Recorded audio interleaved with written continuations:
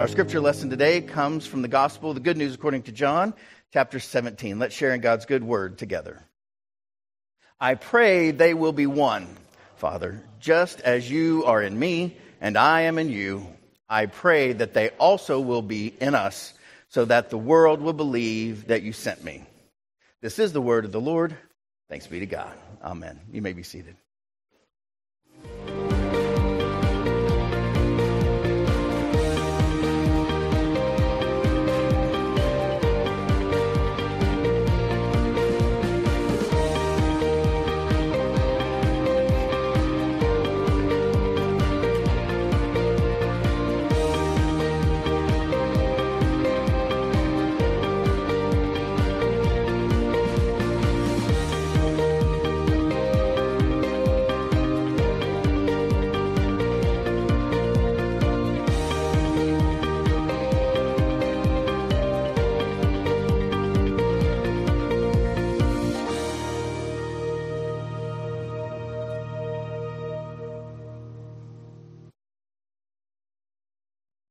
Our country has a unity problem.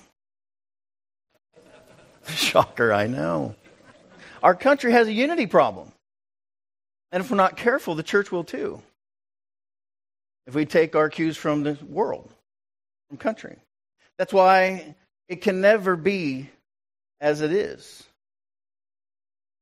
You know the number one enemy of the church? We have one enemy. Somebody said politics. It's very close. Very close.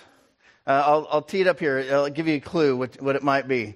Ed Stetzer, who I followed a long time, and he's not even Methodist, right? He's a Baptist.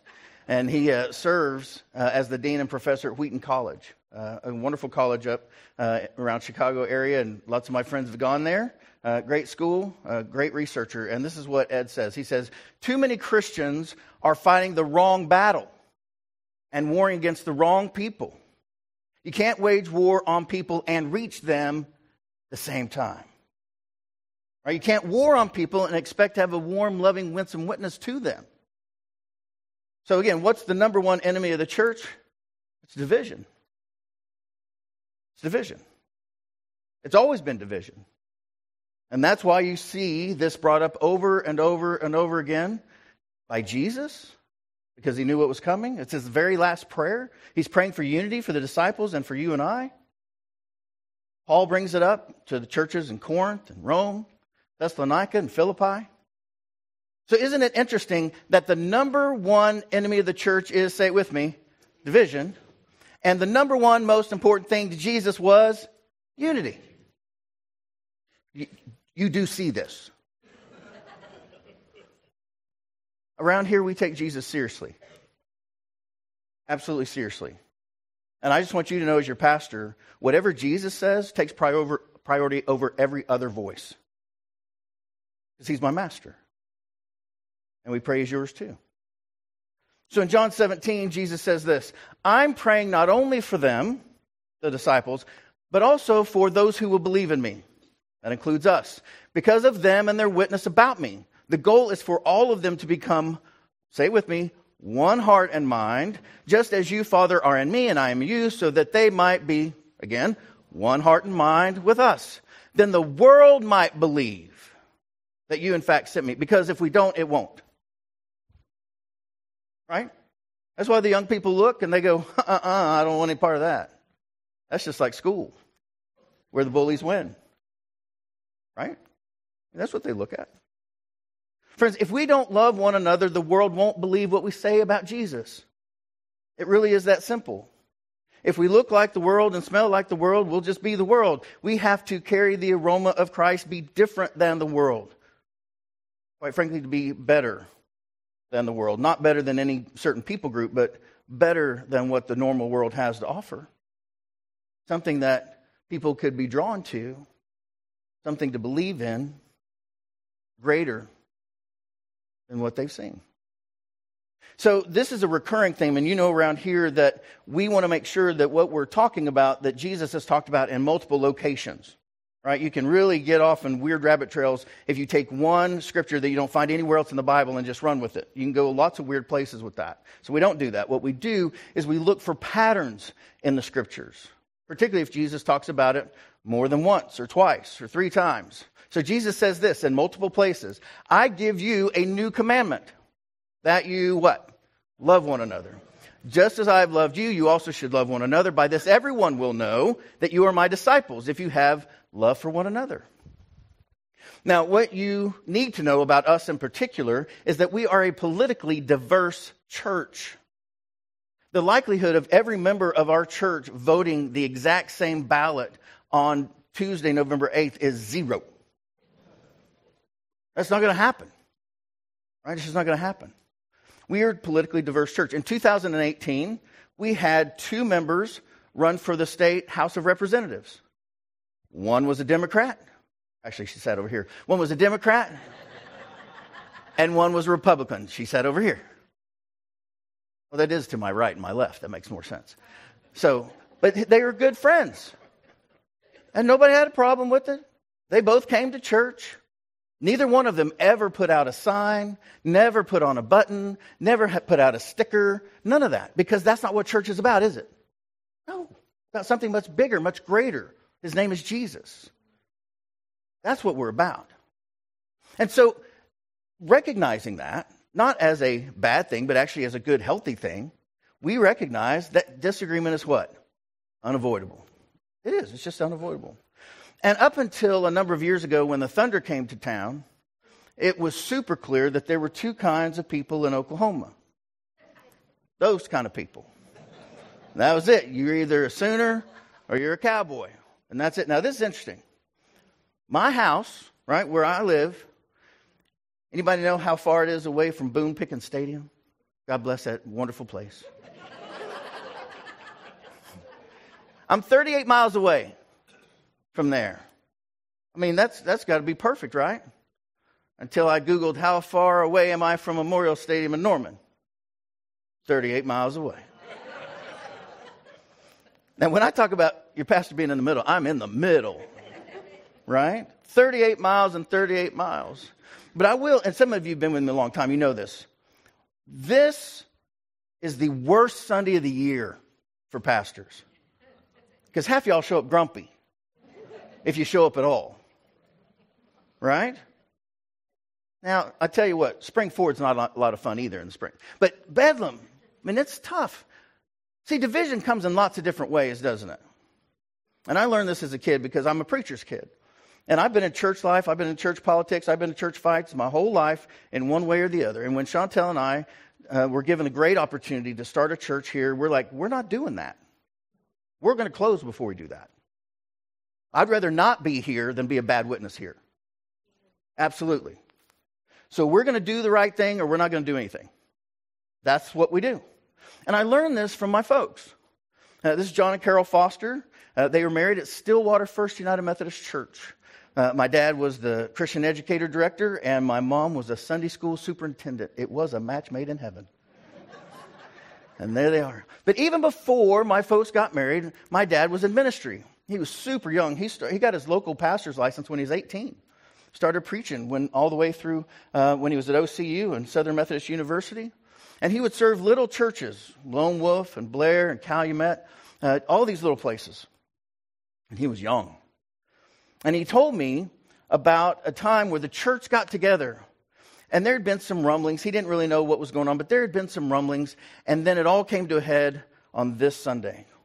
And on this Sunday, they had a fellowship event where everybody came together to care for one another. That's what fellowship is, taking care of one another. And one woman, in her wisdom, she brought sugar donuts. I love sugar donuts. Don't you love sugar donuts? I mean, it's so good. And there was another lady, she brought powdered donuts. And it just so happened that at the end of that church event, all of the powdered donuts were gone. They had been eaten. Not a lick of powder left on the plate. They're wiped out. You know what wasn't wiped out? The sugar donuts. From that moment, that church split. No kidding.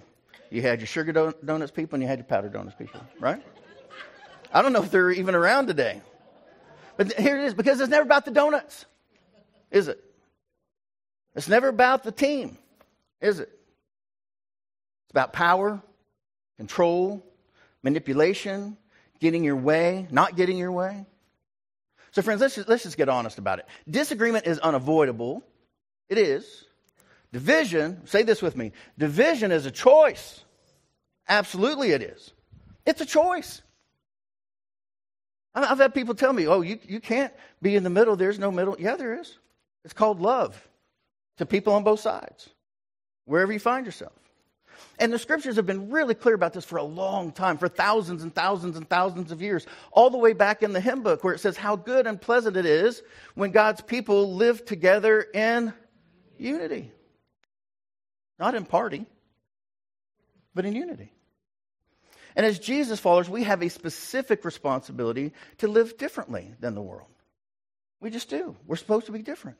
And Paul says this to the early church in Corinth. He says, now appeal to you, brothers and sisters, by the name of the Lord Jesus Christ, that all of you be in agreement and that there be no divisions among you, but that you be, say it with me, united in the same mind and the same purpose. For it has been reported to me, Paul says, by close people that there are quarrels. Have you ever heard such a thing in a church? From the very beginning, among you, my brothers and sisters. He lays that on thick there. Like, you're not just people, you're my brothers and my sisters. You're not to be doing that. And then he makes it super clear. He says, what I mean is that each of you says, I belong to Paul. Now, Paul is writing this. Or I belong to Apollos, another good person who was trying to do the Lord's work around. And another place it's going to say it doesn't matter whether it's Paul or Apollos, God gives the growth, right? Or I belong to Cephas, that's St. Peter, or I belong to Christ. Can you imagine? In the very first years of Christianity, they were already arguing about who was a better Christian. Those that followed Paul, those that followed Apollos, those that followed Christ, those that followed Peter. And so you think our system is bad with, two primary candidates, right? Two primary parties. In Corinth, they had as many as 4. And they were already split up. Not in halves or thirds, but quarters. And so this is what I really want you to understand. People say, well, the church can't talk politics. We can't help it. It is who we are. By following Jesus rather than something else, that's a political deal. So what you have to know is that our faith is political, but it's not partisan. Say that with me. Our faith is political, but not partisan. No, it's much bigger than that. Right? Andy Stanley says it this way. He has a little book called Not In It to Win It. And in that book he says, when it is more important to us to have our way than follow Jesus, then we've lost our way and our credibility. Right? The Christian church is not here to bully anybody. We're here to serve. Because that's what Jesus did. So in the first century, Christian was a political term, not a religious one. Now, we talk about this a lot around here, that in that first century, the first 100 years, 200 years, there were lots and lots and lots of gods. And Paul writes about it all the time.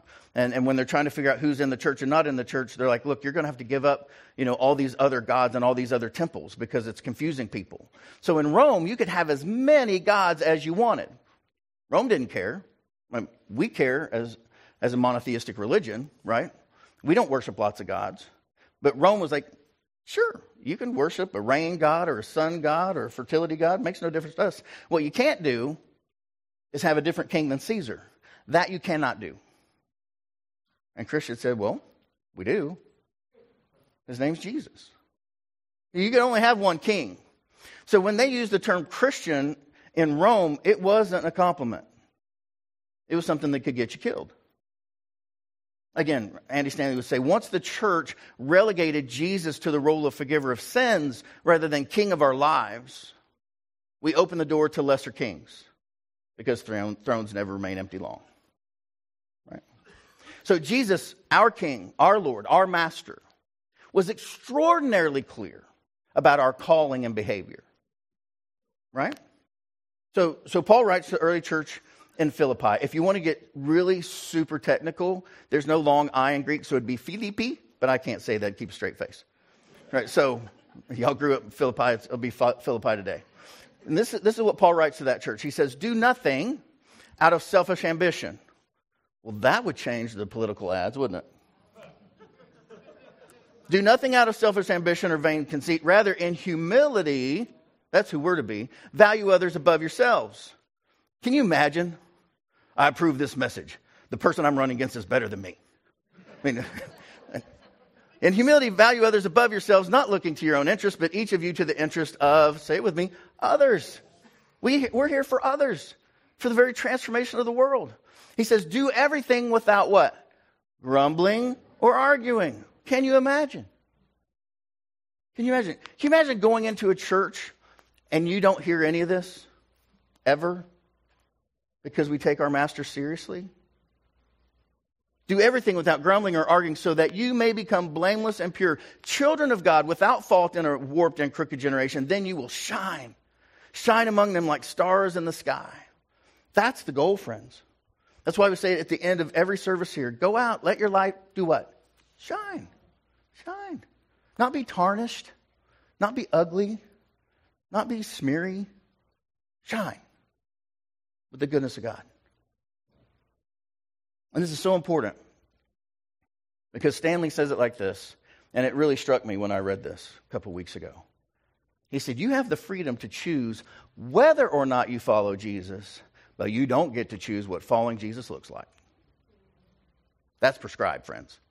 Not what it sounds like, not what it acts like, not what it reacts like, because that has been prescribed to us as Jesus followers. You can follow me or not follow me, right? That's what Jesus says. Follow me. Some do, some don't. But how you do that? He's told us that. And it looks like this. Everything, friends, without grumbling or arguing.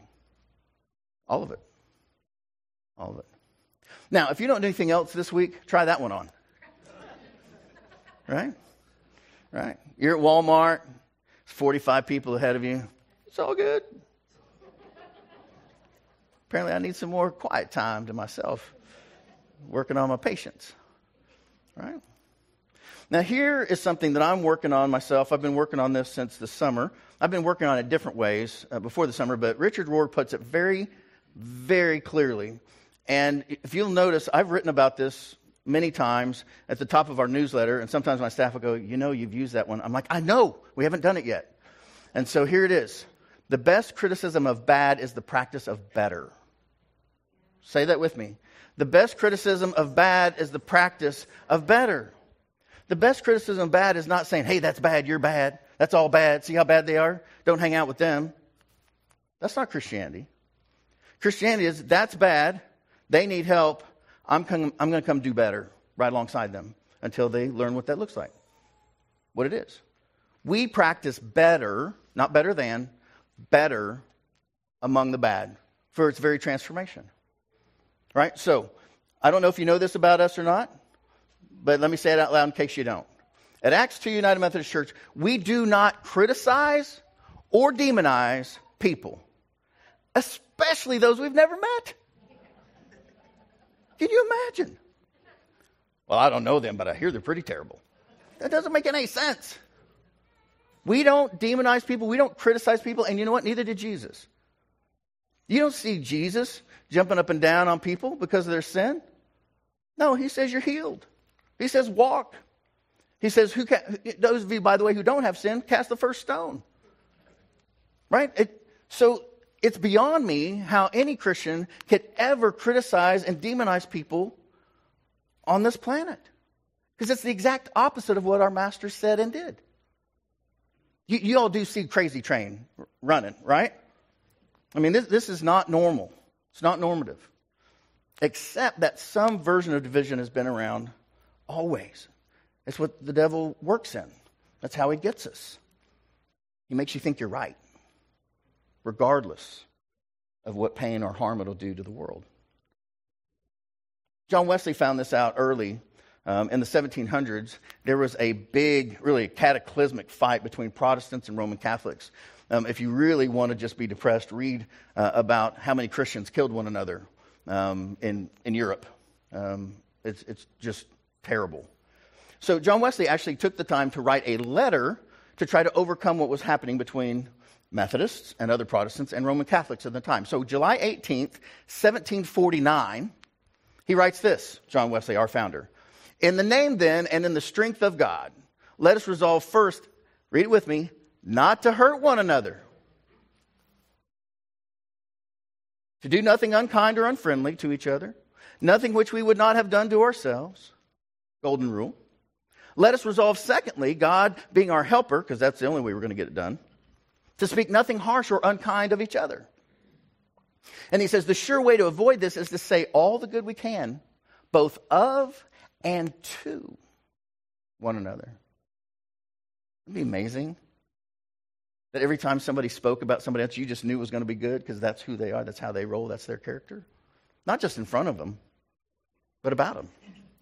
And then he says, let us thirdly resolve to harbor no unkind thought. It's not even about your words or actions. Not even your thinking, friends. No unfriendly temper towards each other. Let us fourthly endeavor to help each other on in whatever we are agreed leads to the kingdom. You're actually supposed to work with these people if it helps others. Is there any doubt that Methodism, with that sort of teaching and understanding and action, would grow? The people would be drawn to that? So we do have a political agenda around here. We do. I'll own it. It's to love one another. That's our political agenda. And that is a political statement. Our political agenda is to love our neighbors and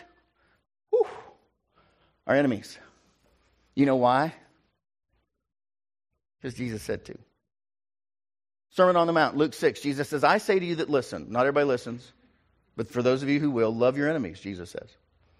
Do good to those who hate you. Bless those who curse you. Pray for those who abuse you. Do to others as you would have them do to you. And then he goes on. But love your enemies. Do good and lend. Come on now. I'm giving away my money, people, that I don't even like. I don't even agree with. Well, yeah, and expect nothing in return because they're not giving it back. Right? But what we're doing is a lot bigger than what we're doing here. Your reward will be great, and you will be children of God the Most High, for He is kind to the, say it with me, the ungrateful and the wicked.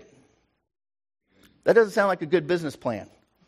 But that is who Jesus says we are and what we're to do. Be merciful, just as your Father is merciful. A disciple is not above the teacher. Who's the teacher? Jesus. And so I get nervous. I really do get nervous when I hear people using Jesus' name to do things that He told us not to do. I'm like, I do not want to see that conversation. Particularly when I do it. Right? It'll really stop us. We're going to check ourselves before we wreck ourselves, as my boys would say. Right? But everyone who is fully qualified will be like our Master Jesus, the teacher. So friends, when we, the people of the United States, in order to form a more perfect union, that's where the sermon title comes from, the preamble, establish justice. Yeah, we're supposed to be a part of that, absolutely. Ensure domestic tranquility for all people, absolutely. Provide for the common defense for everyone, both the wealthy and the poor. Promote the general welfare, the goodness for all people, and secure the blessings of liberty, actual freedom, right, to serve others. Not freedom for selfishness. Blessings of liberty to ourselves and our posterity, to our children. To ordain and establish this Constitution of the United States of America. Yes, these are Christian values. They are Jewish values. They are monotheistic values. Should we be working towards them? Absolutely. Should we demonize others in the process? Absolutely not. Right? So again, difference is inevitable. Say it with me. Division is a choice. It's a choice. Again, Stan would say, we stand against alienating half the people in the United States of America by siding with one political party over the other. You do realize that as soon as you say, we're this kind of church, you've lost half of the people we're meant to reach, according to Jesus. And if you go over here and you say, well, we're going to be kind of this kind of church because, it's easier, right? It's like-minded and there's less fighting. It doesn't have to be less fighting. That's a choice. Then you've lost everybody else. Who's the church for? Everyone. Everyone. The problem is, we the people, in order to form a more perfect union, we got to work together. For real. We really do. We really do. And you might say to yourself, hey, have you not been looking at the news? It's harder. Yeah, it is harder. It is. It's not just me being older and like, it's harder. No, it really is harder. It is. In 1994, this is your curve, right? Right? Here's medium Democrats and medium Republicans. It's not that far apart. They could get some stuff done. Just for fun, go back and YouTube like Walter Mondale and one of the Bushes. It's hilarious. They're like, what do you think we should do about the border? Da-da-da-da-da-da. What do you think? Well, I think basically the same thing. People are like, what? How are we supposed to know who to vote for? You don't have that problem today. Because today, last week, it looks like this. Right? It's hard to get stuff done there. But we're going to live here, friends. As tense as that makes it. So from 2020 to today, we the church have allowed to be divided over masks, vaccines, and sexuality. By choice. By choice. Right? Friends, I will tell you, 2020 to now has been the hardest, wackiest, most bizarre time I've ever been in ministry in more than 25 years. For the first time in my life, I would get a 6-page, typed, single-spaced packet of information from a member who hardly ever came to church about how we were terrible, I was the devil, I was going to hell, and they had to leave the church because I didn't line up with their political ideology. And they had a laminated card to show me how I was wrong. I don't think they made it themselves. It's more like, your church is terrible, insert name, da-da-da-da-da. And go out to all these people. I've never gotten that before in my life. Something is amiss. Called division. You can do it over donuts, over football. Well, one of us is going to have to start playing football. But anyway. Did you see the game last night? No, you did not. We did not show up. So, if you are a Jesus follower, you are included in the we. You're like, well, that's not me. Sure it is. Because we are one body united by our Savior. Whether you like it or not, we are members of one another. Individually, members of one another, the Scripture says. And when the pressure came, what was meant to be united in faith was divided by fear. That's all it is. Because fear sells. Fear motivates people. Right? We're supposed to be united in faith, not divided by fear. And a recent study suggests that we've become less extroverted, less creative, less agreeable, and less conscientious since COVID. Because COVID isolated people. It separated us. We didn't have the community. We didn't have fellowship in the same way. Not just in church, but all kinds of places. And it has some pretty big effects, and we're starting to see them in real time. It is harder to work with people. They're less agreeable. It is harder to get people to do anything. Work in the children's department, help out with the youth group, go clean up roads, be civically engaged, help with the Boy Scouts or Girl Scouts or Boys Club or Girls Club. People are like, nah, I used to do that before COVID. I mean, that's tough. You see, in God's kingdom, friends, there is no you versus me. That doesn't happen. No division. There's no them. Only we, like it or not. It's just us, friends. We are the children of God. We are the church. And so Paul writes about it like this. He says, the members of the body that seem to be weaker are indispensable, and those members of the body that we think less honorable, we clothe with greater honor. And our less respectable members, we are treated with greater respect. Why? Because our more respected members don't need it. You're supposed to be mature. If you're doing all right and you're fed, you're not supposed to get a bigger table. You're supposed to share. Right? We should not have to honor everybody every time they do something. We're supposed to actually grow up and help others because they need it. But God has so arranged the body, giving the greater honor to the inferior members. That's how you get away from dissension, that there may be no dissension within the body, but the members may have the same care for one another. Government's role is to protect the weak. You don't have to protect the powerful. They're powerful. You do know this. This is like Government 101. See, the truth is for your good. and the good of our country and the good of the world. This truth. This actually makes us a better place. Because Paul drops a truth bomb. If one member suffers, all suffer together. It's just the way it is. If one member is honored, all rejoice together with it.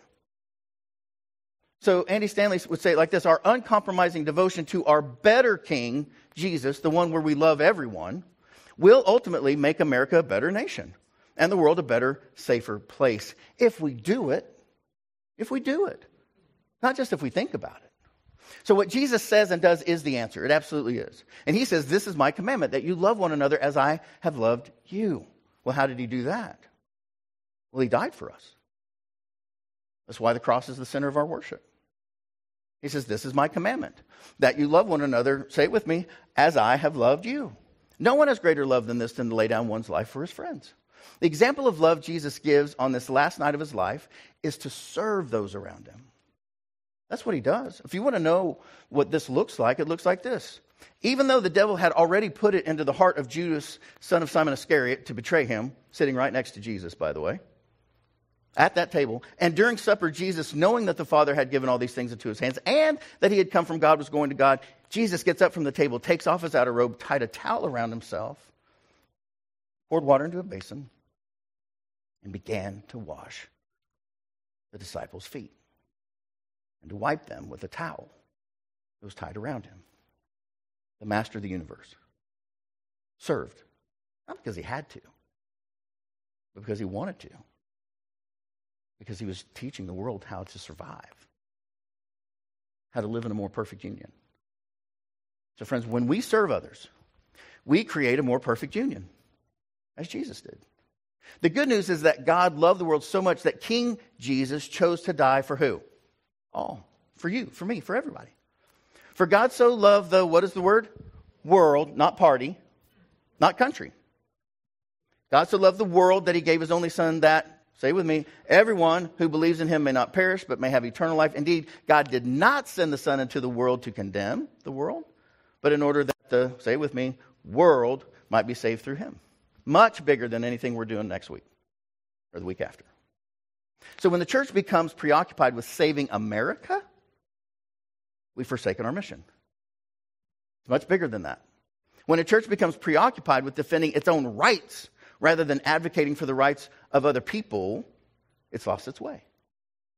You know what you don't see Jesus do? Walk into town and say, you know, I've been mistreated. You never see Jesus do that, ever. He does say, that's not right over there. Let's go fix that. Right? Let's help them. Help the poor. Give sight to the blind. Hearing to the deaf. So here's the thing. And I know this can be a little scary. Take an honest assessment of your faith, not your buddy's faith. Are you willing to follow Jesus regardless of where he leads you politically? That's super important. Because if the answer is no, Jesus is not your Lord. Your ideology is. Right? Because Lord means king. Lord means master. And so if you're not willing to follow Jesus, regardless of where it takes you, something else is your king. And you just have to decide what that is. You know, keeping my family safe, whatever it is. But unless you're willing to follow him, he's not your Lord. We refuse to alienate half of our community. We will not do it. We simply won't do it by siding with one political party over the other. We choose to stand with Jesus in the messy middle. It is messy. It is hard. It is tense. Where problems are solved. That's where problems are solved, rather than capitulate to divisive, broad brush political talking points. We just don't do that. So how do you actually live this out? One, show up to vote. Actually, we do want you to vote. Vote. Pray to Jesus and vote. Be kind in line, by the way. You could even hold the door for people, even if they're in the other party. You can do it. I promise you can. And then, as you go through, say thank you. These folks are volunteering. They spend all day in folding chairs. Say thank you. Be kind. And then when they say, where do you go to church? You're like, Acts 2, because we're nice. Yeah, that's what we do. Right? John Wesley made it really simple for his followers. And these are good today. This is from 1774. He says, this is how you vote if you're Methodist. Number one, He says, I met those of our society who had votes in the ensuing election and advised them. Here you do it. This is how you do it. Read them with me. To vote without fee or reward for the person they judged most worthy. Yeah, don't get paid or pay someone else. You'll go to jail. Number 2, to speak no evil of the person they voted against. Can you do that? And then 3, take care their spirits were not sharpened against those that voted on the other side. Because that makes it really hard to be united, doesn't it? That's how you vote if you're Methodist. And then, friends, serve. Serve. Serve others as a way of influencing people for the transformation of the world. You know, when you feed someone, that's political. When you care for someone, that's political. You're showing who your king is. His name is Jesus. And he is the best king of all the world. Amen? Amen. Let's pray the Lord's Prayer together as our King taught us. Our Father, who art in heaven, hallowed be thy name. Thy kingdom come, thy will be done on earth as it is in heaven. Give us this day our daily bread, and forgive us our trespasses as we forgive those who trespass against us. And lead us not into temptation, but deliver us from evil. For thine is the kingdom and the power and the glory forever. Amen. Amen.